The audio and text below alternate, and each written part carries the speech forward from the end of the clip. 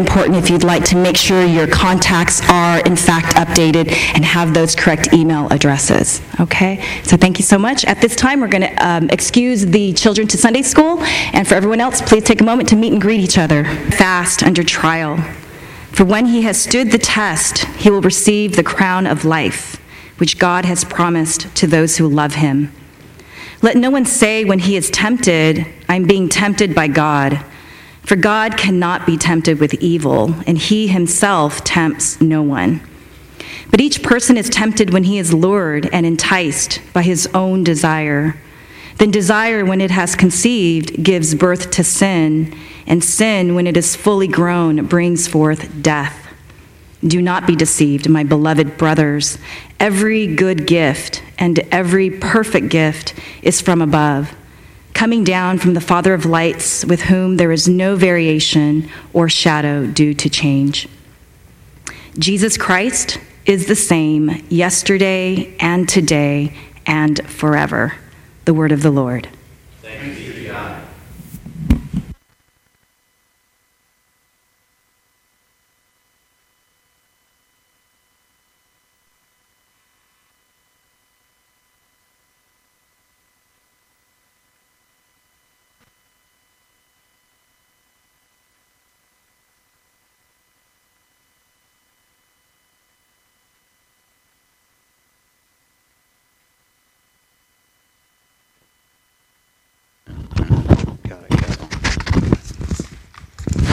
All right, we'll do that again. Good morning. Good to see all of you. This is a special day. I'm going to fiddle with this a little bit. It's my first sermon as the pastor here at Trinity Presbyterian Church, so it's special and significant and exciting for me. We had to start that way, right? Oh, yeah, thank you. Thank you.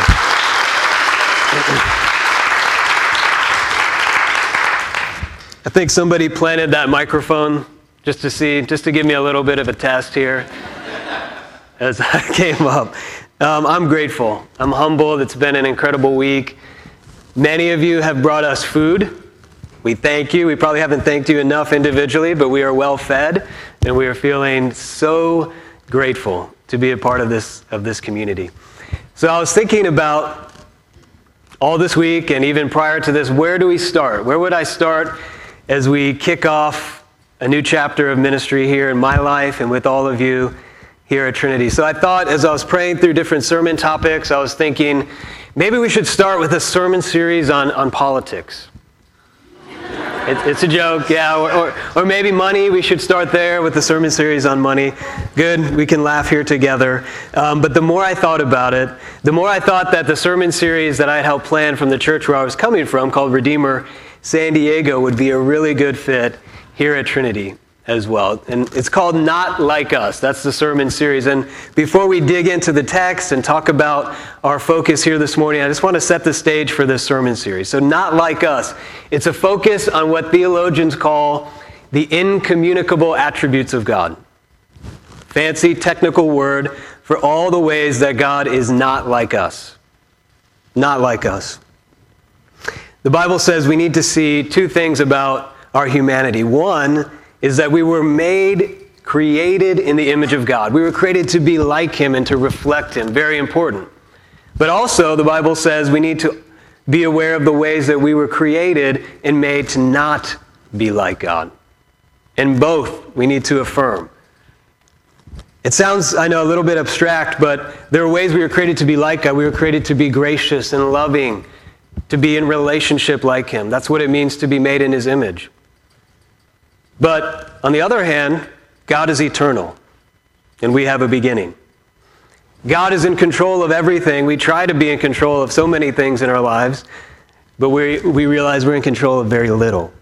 God is transcendent and above and beyond us. We are finite and limited. And it sounds, I know, a little bit abstract and out there. How could God's incommunicable attributes possibly make a practical difference in my life? How is that going to be helpful to me?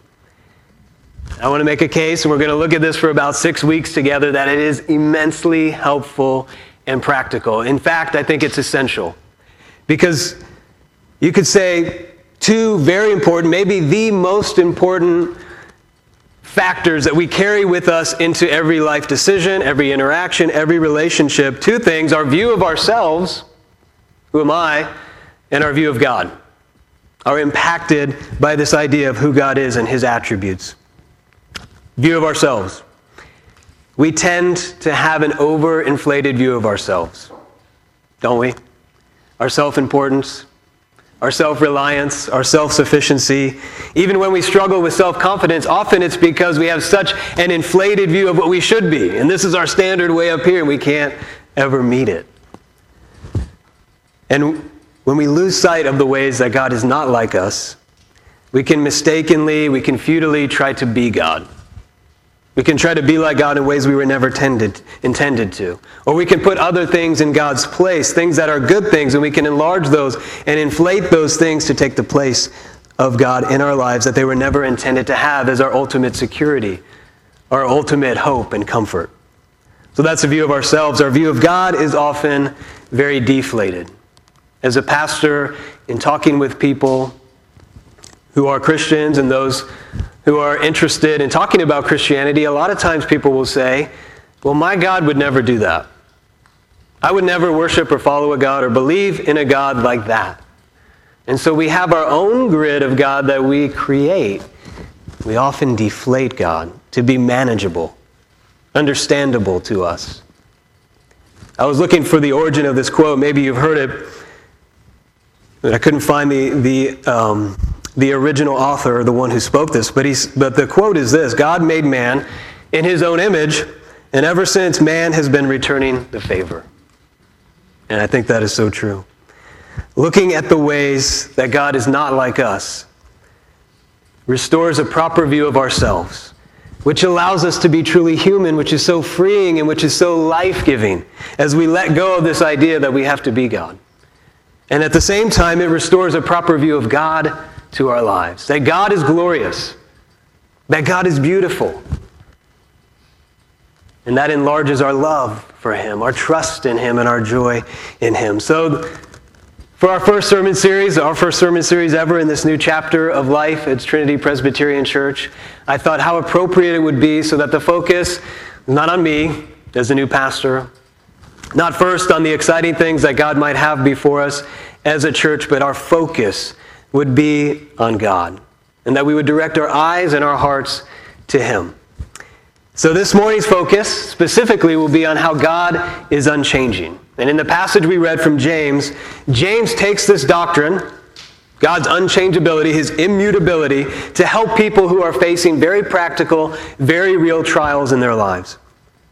And the connection is, one of the things that comes with every trial and every test that we face in life is change, right? Or maybe we can put it another way and flip it. The changes we go through in life always involve a trial, always involve a test that is specifically designed by God to strengthen our faith in him. So in the changes of life, good changes and bad changes, we are given from God the opportunity to learn deep in our souls the practical value of the truth that God is unchanging. So we're going to look at 3 points. You have them in your bulletin if you'd like to follow along. First, our lives are constantly changing. Our constantly changing lives. Secondly, God is unchanging. And thirdly, how God uses change in our lives. So our constantly changing lives. The ancient Greek philosopher, Heraclitus, he was one of these original OG Greek philosophers. And he said, the only thing that is constant is change. Or you may have heard this quote. He said, no man ever steps into the same river twice. Everything's changing. Even that river, it's flowing. You step into it again, it's a different river. I want you to do a quick exercise. We're going to come back to this. So, humor me with this. Could you write down a list right now? Or just keep track in your mind, if you're not writing notes, of everything that's recently changed in your life or things that are about to change. What are the things that are changing right now in your life? It could be job change. Maybe you started dating. Maybe you stopped dating. Maybe you just got married. Maybe you are having your first child or having another child. Maybe your kids are going to a different stage in their development and you're getting used to that. Maybe you're sending off one of your kids. Maybe you have a broken or strained relationship. Maybe you've recently moved. Maybe your company was bought out. Maybe you have a new boss, a new school. Or maybe you're getting ready for every parent's favorite change at this time of year. Your kids are going back to school, and you're really excited about that. So some things on your list, as you're thinking through that in your minds, and maybe you're tracking it down, some of those things are unwelcome changes. Some of those things are hard changes. Some of those things you've chosen and you've planned for, and you're really excited about those changes in your life, and you're happy. My family, as we've just moved here 2 weeks ago, our list is pretty long right now. I didn't write my own list, but if I did, it would probably take up a whole page. We've moved here. We're excited. Life has changed as we've started this new adventure in Orange County with all of you. But change not only happens in the things in our immediate realm of influence, it's also the things around us that change, right? Cultural norms and values change. Depending with time, across time, and depending on where you are in the world, those things change. What is considered right and wrong and true and false. Presidents change and are about to change. Our cities, our neighborhoods, our communities, the demographics of our cities and where we live, those things change as well. And sometimes we like those changes. We welcome those and we embrace those. And sometimes we don't like those changes. And we can become fearful, we can become anxious, and we long for the way that things used to be. So this morning, no matter where you're coming here with regard to your faith, all of us, regardless of our faith commitment, we have to figure out how we're going to make sense of changes in our life. And if you're here this morning and you're still exploring Christianity and you're thinking about the person of Jesus and what he's all about, I want to say, first of all, we're so glad that you're here with us. At Trinity, we long to be a place that's safe and helpful for people who are just investigating Christianity. But whether you're a follower of Jesus or not, or you come from a different faith background, or even no faith at all, we all experience the reality that life is always changing. And the question is, how do we handle it? How are we going to make sense of it? Especially important, and James is talking about these things for the hard changes in life. The things that throw us off, the losses and the transitions of life that are painful. We need a reference point.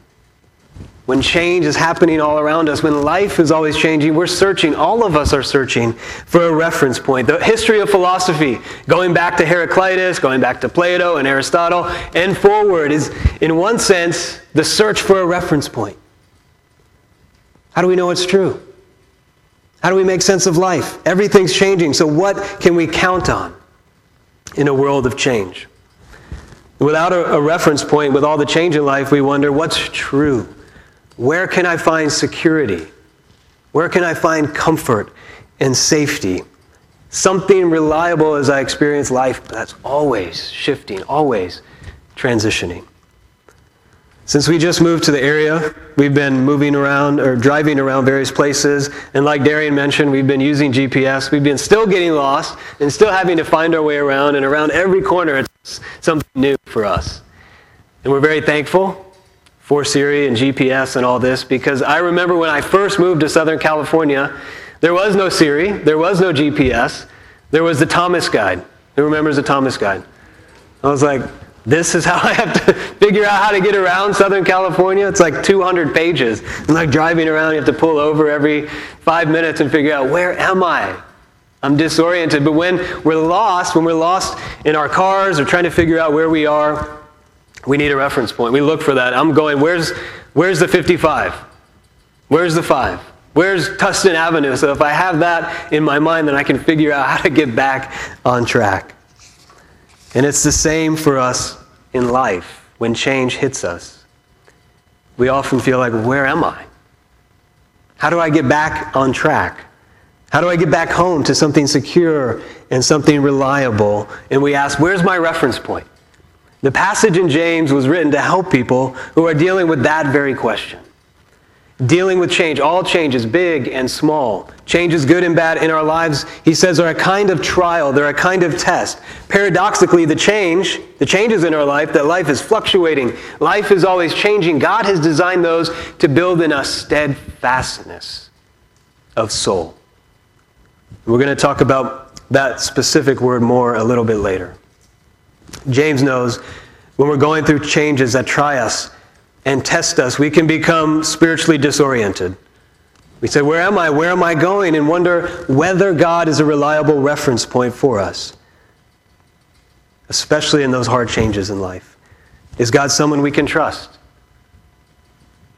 We wonder whether he loves us. Why would God allow me to experience such a hard and drastic and difficult change if his purposes are good for me? James says, I know those are the questions that you're wrestling with, and I want to help you with that by directing you to the truth that God is unchangeable. There's a video, I don't know if you saw it, I just saw it this week. I guess it's gone viral, like 25 million views. And so it's of a little boy. He's in a martial arts dojo. And so he's being put to the test. He's standing there before his classmates and his sensei, and he has to hit a board. He has to break through a board with his left hand. That's his test. So he's standing there and he's going, and he's doing that, and he's struggling with his left hand. And the sensei is standing there to the side and he says, you're pulling back. You're pulling back. Push through. Punch through. And finally he breaks it, but he breaks it with his right hand. So the boy's kind of shaking. He's standing there. And the sensei just looks at him and says, what happened? What happened? And the boy's just kind of shaking. He's kind of just standing there. And the sensei gets closer. He walks towards him. He gets on one knee and he looks him in the eye and says, what happened, son? And the boy says, as he starts crying, it's hard to punch through with my left hand. And the sensei says, but you've done it before. And he's down there on one knee and he looks at him and he says, it's okay that you're crying. He says, we cry as men, but it's going to teach you something. It's going to teach you to push through and you're going to be stronger. So he has that moment with him and he steps back and then he lets him go again. Test number 2. And the little boy, first punch, left hand, and he breaks the board. So a question about that. Was the boy stronger or weaker because of the test? Clearly he was stronger. Was the sensei good or evil for putting the boy through a test that he knew would be very hard and would make him cry? And you watch the video, even you hear me telling this story, you say, that sensei is incredible. He's a very good, very wise sensei. James' point here is, whenever God brings change, whenever God brings trial, it's a test for us to come out more steadfast, stronger. And God remains good in all changes, even when they're hard. That's why in verse 16, James says, do not be deceived. If you look at that again with me, he says, change is disoriented, change is confusing, change can deceive us. What does that look like? When change hits us, and when change hits us hard, it's possible to be deceived, James says. It's possible to question God's character. Is he good? To question God's purpose and plan for us. Is that a good purpose? I would not have chosen this change. And to wonder whether his promises are trustworthy. All these things can be called into question. Or, and I think it's important to look at the other side, as we're talking about change, that when we see the changes as good things, things that we're really happy about happening in our lives, promotion, raises, marriage, bought a new home, have a new child, we can also be deceived by these good changes. And forget, as James reminds us, that these are good gifts from our Heavenly Father. These are not the ultimate things in our lives to put our ultimate security and hope in, but they're wonderful and good gifts to be received in gratitude from God. And James is saying what we won't learn, that we won't learn what God has for us in change if we're not aware that often in life we can become disoriented, we can become deceived, and how change can do that to us. James is pretty intense about this. If you look at verse 13 through 15, he says, there's one path that leads away from God, that leads to death, he says. And the other path is a path of blessing and life and a deeper love for God.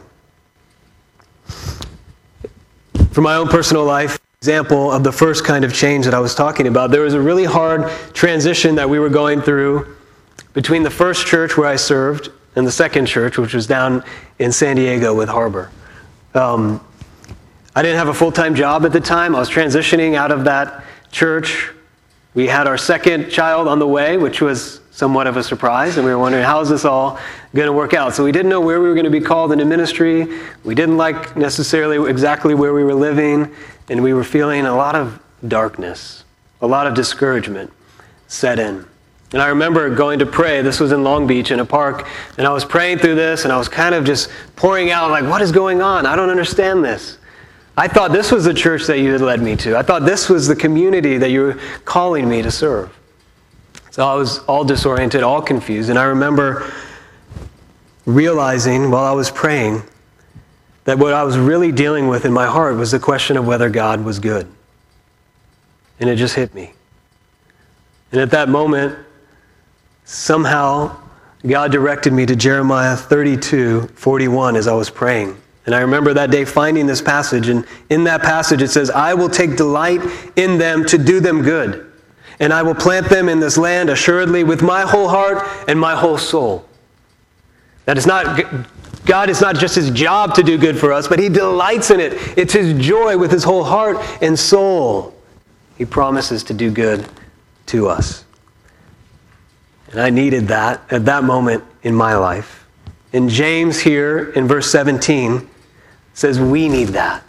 In all changes in life, in all transitions in life, we need to root back into the reality that God is unchanging. So that's our second point. James verse 17. He says, I want to ground my encouragement to all of you, going through all kinds of change, in this truth that God is unchanging. And God as an unchanging God doesn't mean he's static or unresponsive to us. Instead, it means God is unchanging in his person, in his purpose, and in his promise. These are the things that won't change. These are the things that won't ever change. And if you think about the opposite of those things, then we can start to feel the impact of the relevance of this truth in our lives. If God could change his person, that means God could get either better or worse. And if God could get better, then that means he's now incomplete. Or if he could change for the worse, we live in constant fear and insecurity of the fact that the ruler and the creator of the universe might not be good anymore. If God could change his purpose, then we'd have complete insecurity about what's going to happen. Is this going to happen in the future? Is that going to happen in the future? We would have no idea whether his personal purpose for us is connected to a greater purpose. Or if God could change his promise. A promise that is changed, that's not really a promise at all. If God could cross his fingers behind his back and say, sorry, my fingers were crossed. The point is that if God were not unchanging, then every single aspect of our faith would unravel. We would live in a universe without any constants, without any comfort, and without any security. And that idea might seem theological and abstract, but throughout the Bible it becomes very practical, especially in the Psalms. The Psalms, in those prayers, they take this theological concept and turn it into a picture, into a metaphor. And this truth is described through the picture of a rock. God is our rock. And we see in the Psalms how it needs to be a crucial and indispensable part of our prayer life. Psalm 18:2, God is my rock in whom I take refuge. Psalm 28:1, to you, O Lord, I call my rock. Psalm 62:2, he alone is my rock and my salvation. God as a rock is immovable. God as a rock is unbreakable. Okay, there was a picture. You guys saw the preview of that picture I was trying to show. I don't know how many of you saw it. And if we can get that picture up. But before we moved here to Orange County, we visited Joshua Tree National Park. I know some of you love that park. There it is. And so what we heard was that the thing to do in Joshua Tree is to play on the rocks. And that's perfect. We have 4 boys, 4 young boys, and so it's like, that's the perfect place for us. Let's go. So the boys can be unleashed to play on the rocks. But if you see a rock, especially like that one, I know you can't see it completely clear, but it's kind of like perched between those 2 other rocks. And if you're standing there right next to that, there's an uncontrollable urge that overcomes you. And what is that urge? You have to see if you can push that rock down, right? I don't know if it's just a guy thing, but you see those rocks, and there's a big rock on a small rock, and you're like, I can push that. And so I did. Not that rock, but a rock like that. I was like, let's just see. Let's just see if we can move it. And so we put our hands on this giant rock, on a little medium-sized rock, and we start to push with all our might. Nothing. The rock is like laughing at us going, yeah, nice try, tough guy. The rocks are immovable and unbreakable. Like that, God's person, God's purpose, God's promises for us, they're immovable. They're unbreakable through Jesus. No matter what changes in our lives, these things will always be our constant reference point. Let's move to our third point. Our lives are constantly changing, but God is unchanging. So how do these two things come together so that God grows us for our own good through the changes that he brings into our lives?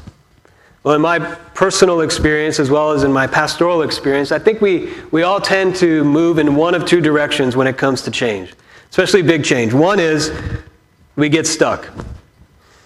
We keep looking to the past. We can't let go. We can't move on. The second direction we tend to move is that we just skip over. We don't have time to think about that. We just get really busy. We focus on what needs to be done, and we just zoom past as quickly as possible the transitions and the changes in our lives. James says in verse 12 here, and earlier on in the chapter 1, verses 3 and 4, says there's a third option for you in change. You're not supposed to get stuck. You're not supposed to skip over. You're supposed to be steadfast, to develop strength of soul, endurance, and perseverance. That word, steadfastness, the Greek word is hupomone. It means remaining under, bearing a load, patient endurance, and fortitude. And a key aspect of biblical steadfastness is learning to remain anchored to the right reference point. Not ourselves, not the things that change, but something outside of ourselves. We sang it in one of the songs that we sang this morning. This idea of having an anchored soul. I think that brings out the concept of steadfastness really well, that we have a soul anchored in God.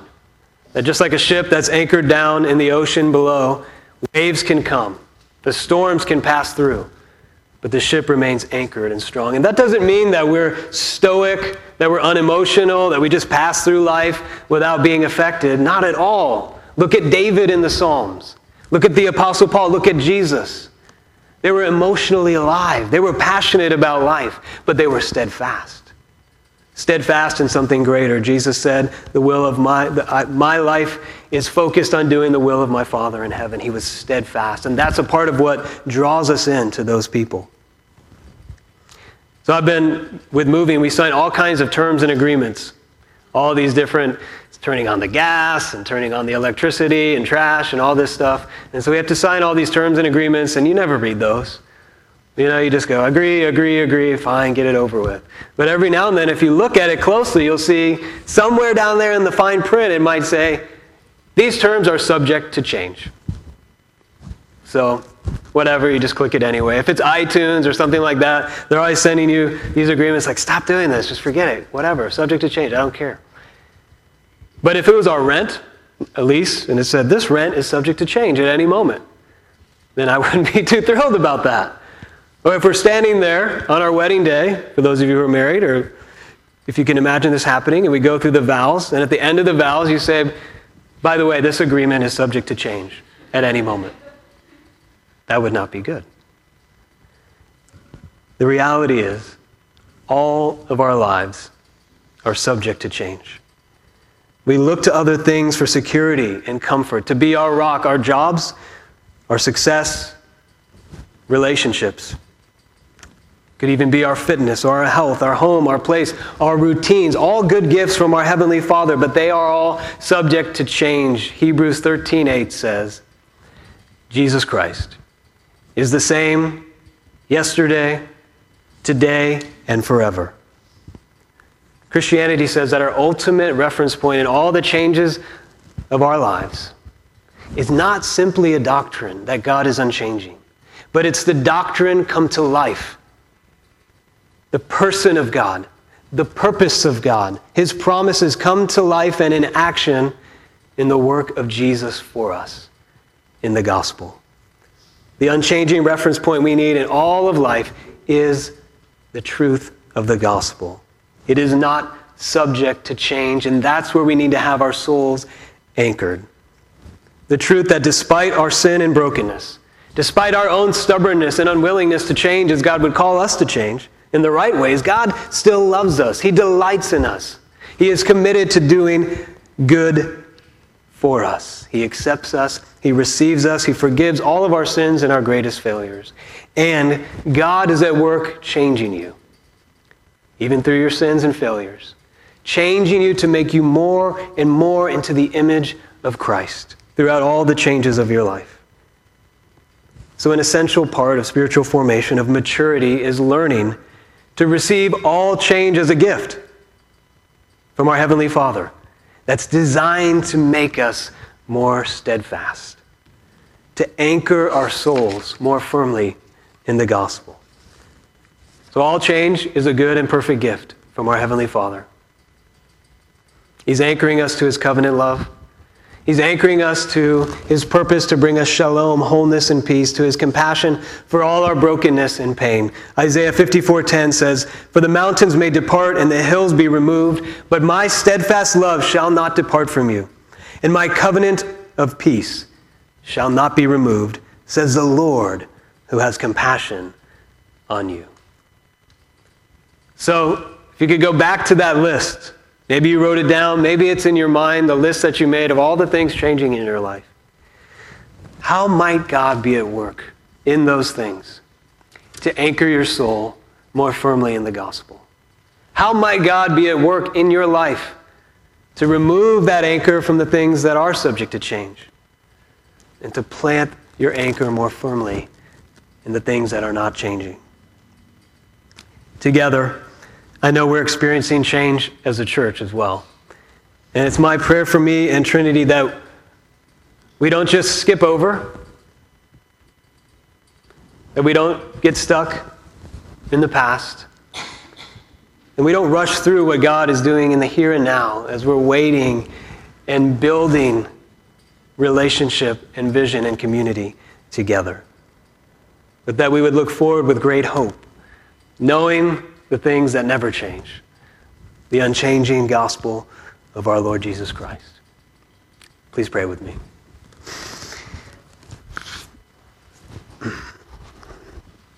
Heavenly Father, you are a rock and our fortress. And I don't know what everybody had on their minds or what they might have written on the pages as they were tracking the changes in their lives, but I'm sure many are dealing with very hard transitions. We deal with losses that really sting deeply. We deal with good changes, things that we're excited about and encouraged about. But I pray for all of us as we process those changes that we wouldn't get stuck, we wouldn't skip over, but we would learn to be more steadfast. Steadfast in the things that never change. Lord, bring comfort, bring patience, bring compassion to those who are really suffering through a hard trial and change. This morning, I pray. May they feel, may they sense the firmness of the promises of your purpose, of the gospel, and may they replant themselves, re-anchor themselves in you this morning. We ask all these things in the name of Jesus, your Son. Amen.